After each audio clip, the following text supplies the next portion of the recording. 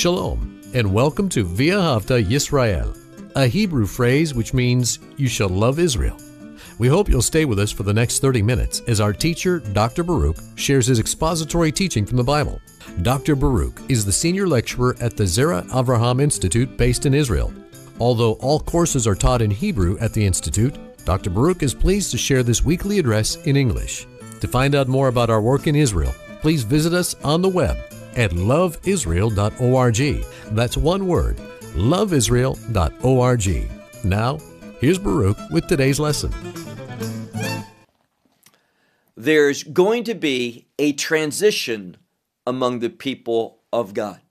We have seen that the children of Israel has been victorious. They have defeated their enemies. They have taken possession of that land. They have distributed the land. And now we're going to see that the tribes are going to go to their respective parcel of land, that which they have inherited. And that means for 2.5 tribes, they're going to the eastern side of the Jordan River. And of course, we've emphasized this. We're talking about Reuben, Gad, and the half tribe of Manasseh. Look, if you would, to the book of Joshua and chapter 22. The book of Joshua and chapter 22. It says here, then Yahushua, he will call to Reuben and to Gad and to the half tribe of Manasseh. And he said unto them, you have kept all which Moses, the servant of the Lord, has commanded you. For you have heard my voice. Now this word for hearing, remember it's the word Shema, and it means to hear, and not just hear, but take what you've heard and respond properly. It has a degree of obedience, and that's what Yeshua is saying. That you have heard my voice, meaning you have responded properly. We might translate it, you have obeyed my voice, all which I have commanded you. Now notice he's singling out these two tribes, Reuben and Gad, and the half tribe of Manasseh. And remember something, that half tribe of Manasseh is unique because there are those on the eastern side and there are those on the western side of the Jordan River. And what's the purpose of that? Well, according to most commentators, in order that there would be a connection, that there would not be a disconnection between those on the east and those on the west. That the tribe of Manasseh, since their position in both locations, that they would keep that connection, that there would be a going back and forth between family members. This would lead to commerce and other things that would let them know that the Jordan River was not a dividing mark, but rather was simply an obstacle that was overcome by God in order to bring the people into the land in unity. And therefore, that unity is called to be preserved. Look at verse 3. He says, and you did not leave your brothers these many days.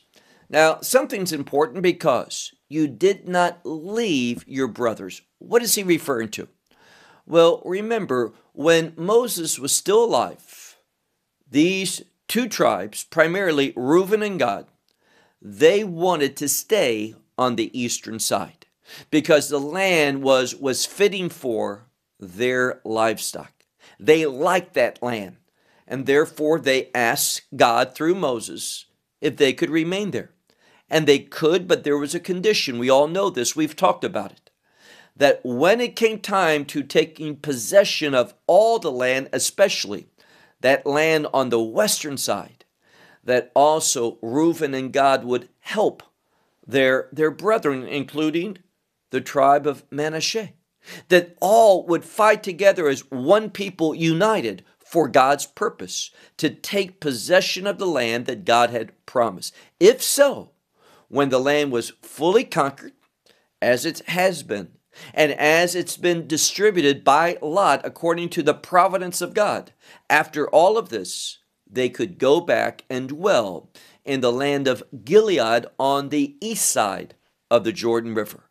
And this is what is being done today. Yahushua, he's saying to the people, these 2.5 tribes have been faithful. They have stood fast in their word. They have obeyed what they're supposed to do. And now they can return back. Look, if you would, to verse 3.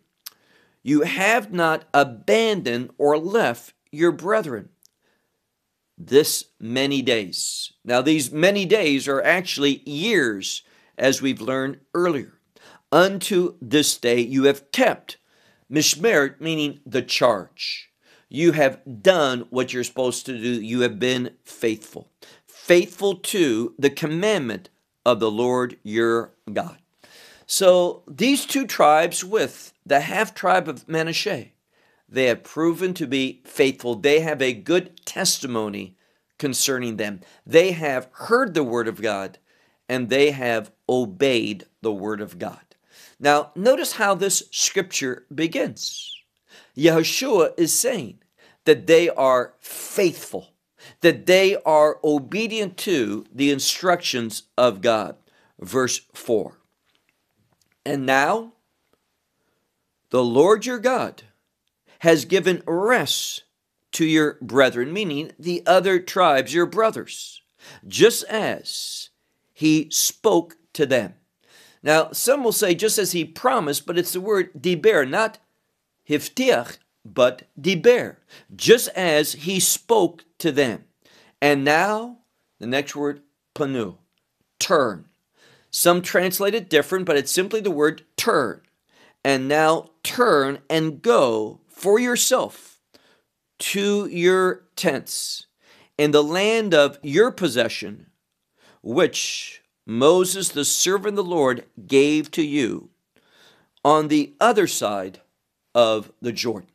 So what's happening is these tribes are being sent to the eastern side, what we'll know as the land of Gilead. They have fulfilled their obligation, and now they're going back to their allotment of land that they have received according to the commandment of Moses, the servant of the Lord. Look, if you would, to verse 5. Yahushua wants to give some additional instruction. He says, only keep, and then the word me'od, keep exceedingly. Now, me'od means very, but this word very means abundantly, exceedingly, in a very great way. Many times that word is used to show importance. So when he says keep, it means continue to obey and do so in the utmost manner. That's what it means. Rak shimru me'od. And it says in continuation, to do the commandment and the Torah which Moses, the servant of the Lord, has commanded you.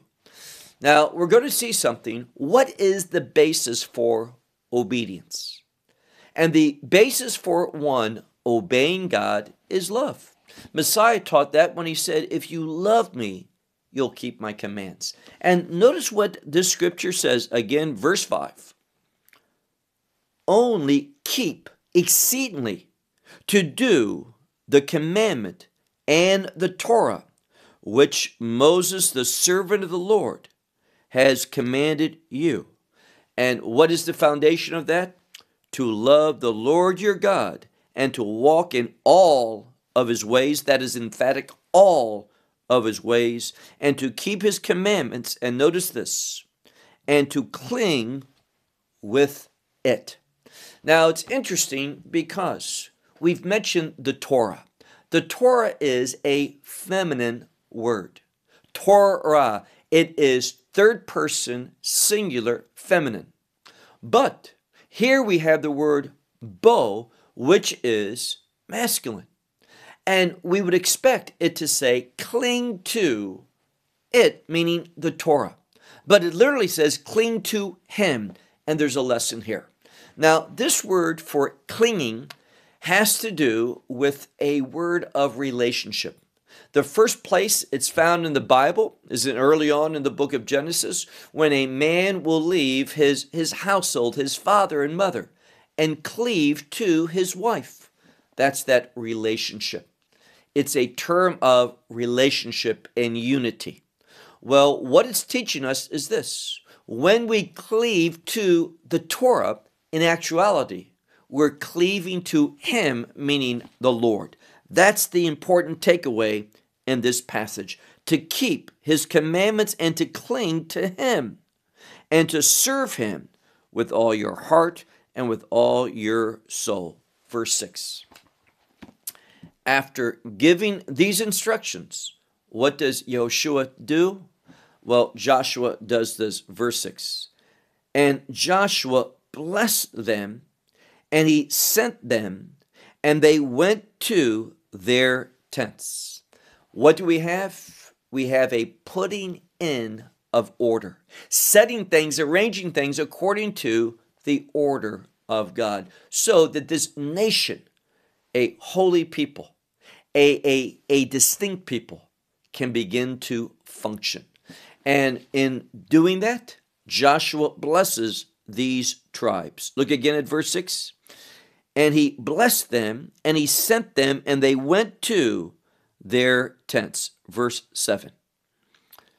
And to the half tribe of Manasseh, Moses gave in the Bashan. Now, this is in the Golan Heights. This is up above the Jordan River. And we see here also to this half tribe, Joshua gave with their brothers on the other side of the Jordan, Yama, which is towards the sea, or because the Mediterranean is west of Israel to the west. What does this tell us?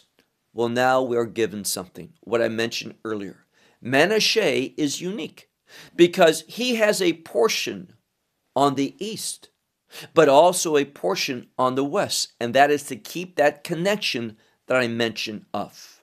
What is being emphasized here, and it's very important that you see this, is the unity between all of the tribes. Those on the east of the Jordan River, those on the west.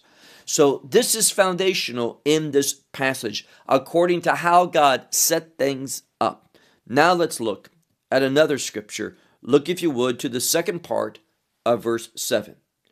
And also that Joshua sent them to their tents, and he blessed them. So even with this, we see this continuation of the blessing and being sent to their tents back home. Look now to verse 8. And he said unto them, speaking with much possessions. Now, we're coming up on a very important instruction from Joshua. As they're departing, and one of the things we sometimes see is that the most important thing is saved to the last. These parting words, so you do not forget. And Joshua is instructing these tribes going back to the east side. See, we know something. Not all the men could go.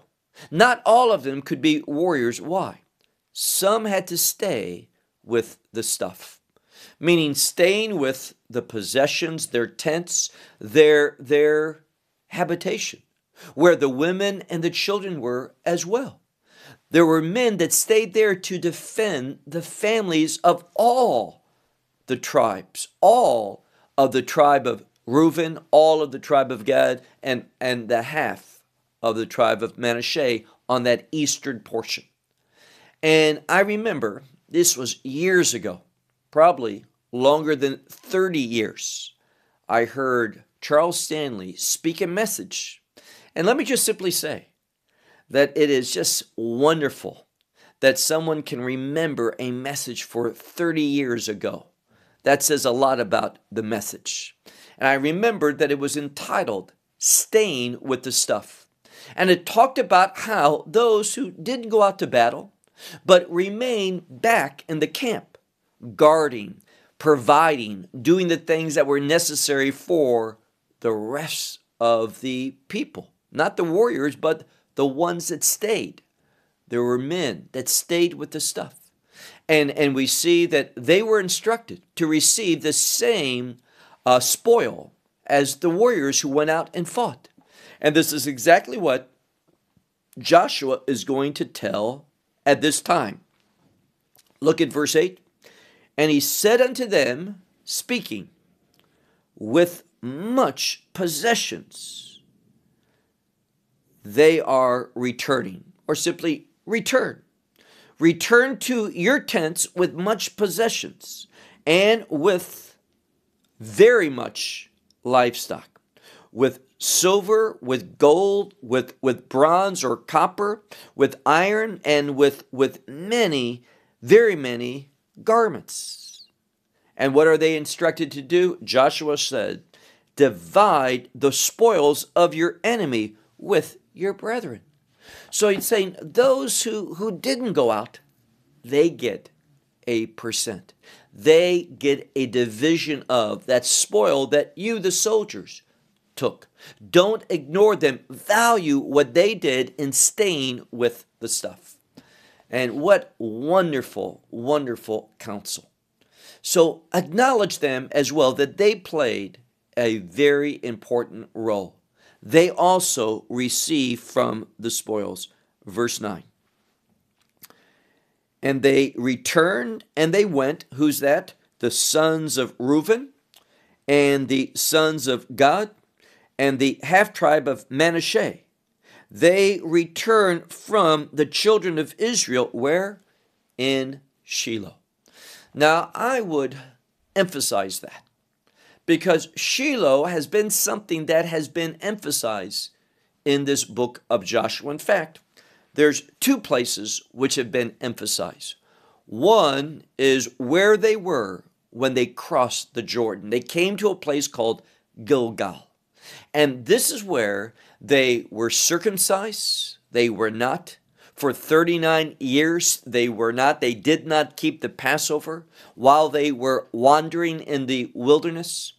But now, that place, Gilgal, rolling away the reproach of the people. Now, being circumcised signifies the death of the flesh. Being circumcised relates to the Abrahamic covenant and faith. It's faith that brings about the death of the flesh. It is faith that brings us into a covenantal relationship with God. It is faith that causes us to get rid of those things that reflect that carnal nature. This is what happened at Gilgal. That was emphasized, but also recently it's been Shiloh. And what's there? The tabernacle. And the tabernacle, we always speak about the Holy of Holies. There's that holy place, there's a courtyard, but there's also the altar. And why is that important? This is related to worship. Biblically speaking, and it's very important that you hear this and understand the implications to it.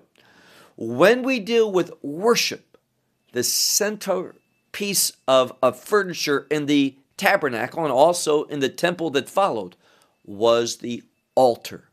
Very significant, the altar. Remember that. It is going to begin to dominate this passage of Scripture. So they did this at Shiloh, which is in the land of Canaan. And it says they walked to the land of Gilead, to the land of their possessions, where these two tribes, Reuben and Gad, and also the half-tribe of Manasseh, where they were, where it says that their possessions were taken, meaning the possession of the land was taken by means of the mouth of the Lord through the hand, meaning under the authority was God spoke it and Moses administrated it. It was Moses' authority that brought it about. So there is a returning back to God's order, positioning the people in that allotment, that possession that they inherited by lot. Not based upon desire, but based upon lot, what God said. Verse 10. And they came to the regions of the Jordan. Now, let's set the stage so we're all in agreement. There is this separation going on between Reuben, Gad, and the half-tribe of Manasseh, all those people that went and fought the battle. They're now, those 2.5 tribes are going back, going towards the other side of the Jordan River to the land of Gilead. And as they're going, notice what the scripture says. As they're going, verse 10, they came to the region of the Jordan. So now they haven't passed over yet. They are on the way to do so, which is in the land of Canaan. This is important. It teaches us they haven't yet crossed the Jordan. Before they did, what did they do? It says here, the children of Reuben, the children of Gad, and the half-tribe of Manasseh, they built there an altar before the Jordan, an altar that was great.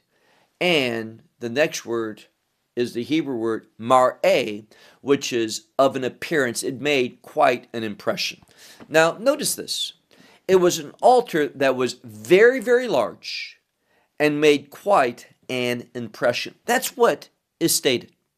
Now, the question is, why did they do that? What was their motivation? And before we get to that, we have to ask, what did the rest of the children of Israel think concerning this? So there's 2 things. One, we're going to answer today. The motivation of Reuben, Gad, and the half-tribe of Manasseh, all those people, we're going to discover next week in the second part of chapter 2 what their objective was. Why did they do that? But first we want to see how the rest of the tribes, how did they respond to this? Look, if you would, to the next verse, verse 11. And the children of Israel heard about this, and they were saying something. So this report of this large altar that made quite an impression, it says the rest of the children of Israel, that is the intent.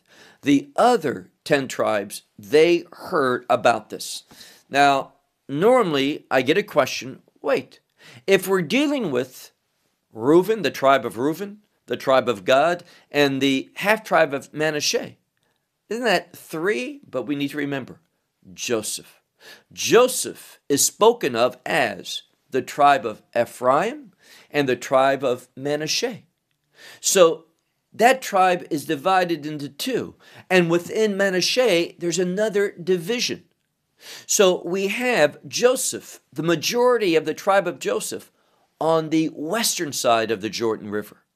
So they are represented by 10 leaders. And we find that it's on the eastern side, these 2 tribes, and we might say 2 1/4. Normally we say 2 tribes and the half-tribe of Manasseh. Notice what we are told.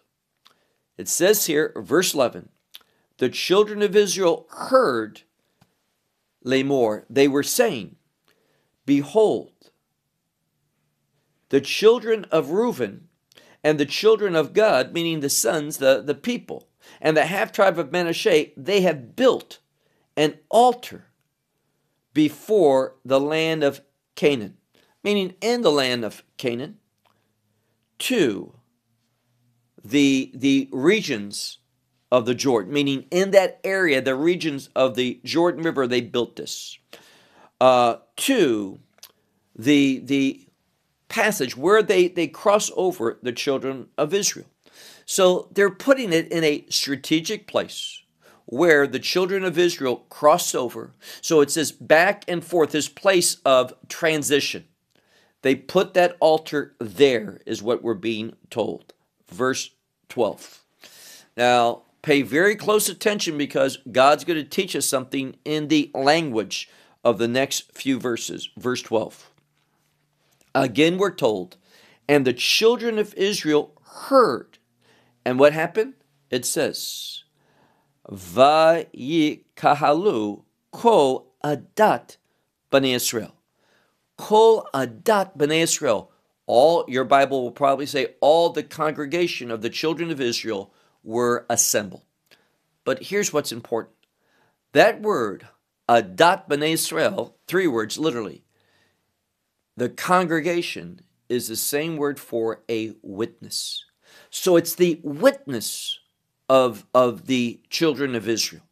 We use that phrase congregation, but it's better understood of a group of witnesses coming together to testify.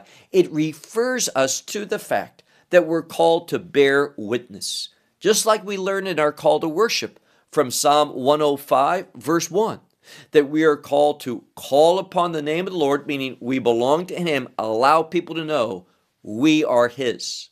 And then we make known to all the peoples His deeds, what He has done. This is what we're referring to here. And it says that they assembled all the people, all those tribes on the western side.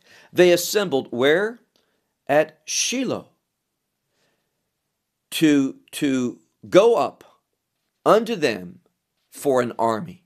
Meaning they assembled there in order to pick the army for a purpose. This means war.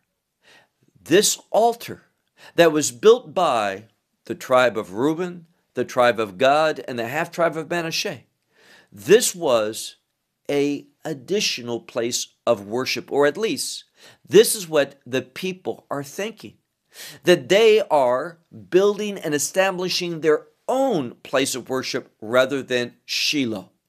Now, is that the right intent? Well, you'll have to wait until next week. But notice what the scripture says. Look now to verse 13. And they sent, who sent the children of Israel, sent to the children of Reuben, the children of Gad, and the children of the half-tribe of Manasseh to the land of Gilead. So what do we have here? Well, we have the children of Israel, those 10 tribes on the western side of the Jordan River. They sent, we might say, a delegation. We'll talk about that delegation specifically in a moment. But they sent a delegation to the land of Gilead in order to speak, in order to confront. And remember, what do we learn in the end of verse 12? For an army. So these leaders, as we'll see, went there, and with them came an army. Verse 13. And the children of Israel sent to the children of Reuben, the children of Gad, and the half-tribe of Manasseh to the land of Gilead. Who did they send?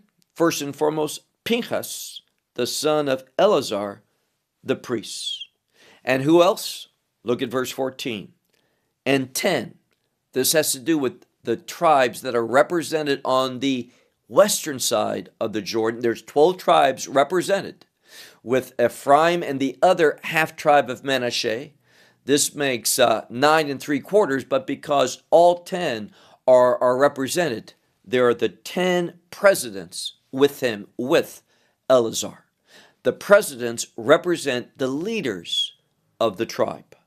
And it says, a president, one president for the house of their father, according to all the tribes of Israel. So all of those 10 tribes that dwelt, or at least a portion, 9 full tribes, and most of the 10th tribe that dwelt on the west side of the Jordan River in the land of Canaan. They sent, and notice what it says, the man that was sent was the head of the house of their fathers. And it says they were, and the implication is leaders of thousands of Israel, meaning these are people who ruled over thousands of Israelites. These were important men that went with Eleazar the priest. And what happened? Well, look now to verse 15. And they came to the sons of Reuben, the children of Reuben, however you want to translate that, B'nai Reuben, and B'nai Gad, the children of God, all of that tribe, and the half-tribe of Manasseh. They came where? To the land of Gilead. And they spoke with them, saying, verse 16, Now, they are aware that an altar was built, but a unique altar, one that was exceedingly large and also one that was quite impressive, one that was quite an appearance. And this is going to be important next week when we examine the motivations of Reuben, Gad, and the half-tribe of Manasseh. But let's look at our last verse, verse 16. Thus all the congregation of the Lord spoke. Now, it's important here because there's a change. One of the best things to do is when you read Scripture, read slowly. Read for changes. If you go back to an earlier verse, if you look at the end or the middle of verse 12, it says, Kol Adat Bnei Israel. All the congregation, we learned that word is literally the witness of the children of Israel that assembled in Shiloh. But when we look at verse 16, it says, Thus all, and notice this, Adat, same word, but instead of Adat Bnei Israel, Adat Hashem. Why is that there? To teach us that when we give a proper witness, it's not merely a witness of the people of God. It is a witness of God. They see God, the peoples that see the witness, see God in your life. And that's why this verse is so wonderful. Again, verse 16. Thus said all the witness of the Lord. How have you acted treacherously, done this act of treason, we might say? How this treacherous act, which you have acted treacherously against the God of Israel. Now, what they're saying is this. The leadership is saying, you have done a terrible sin.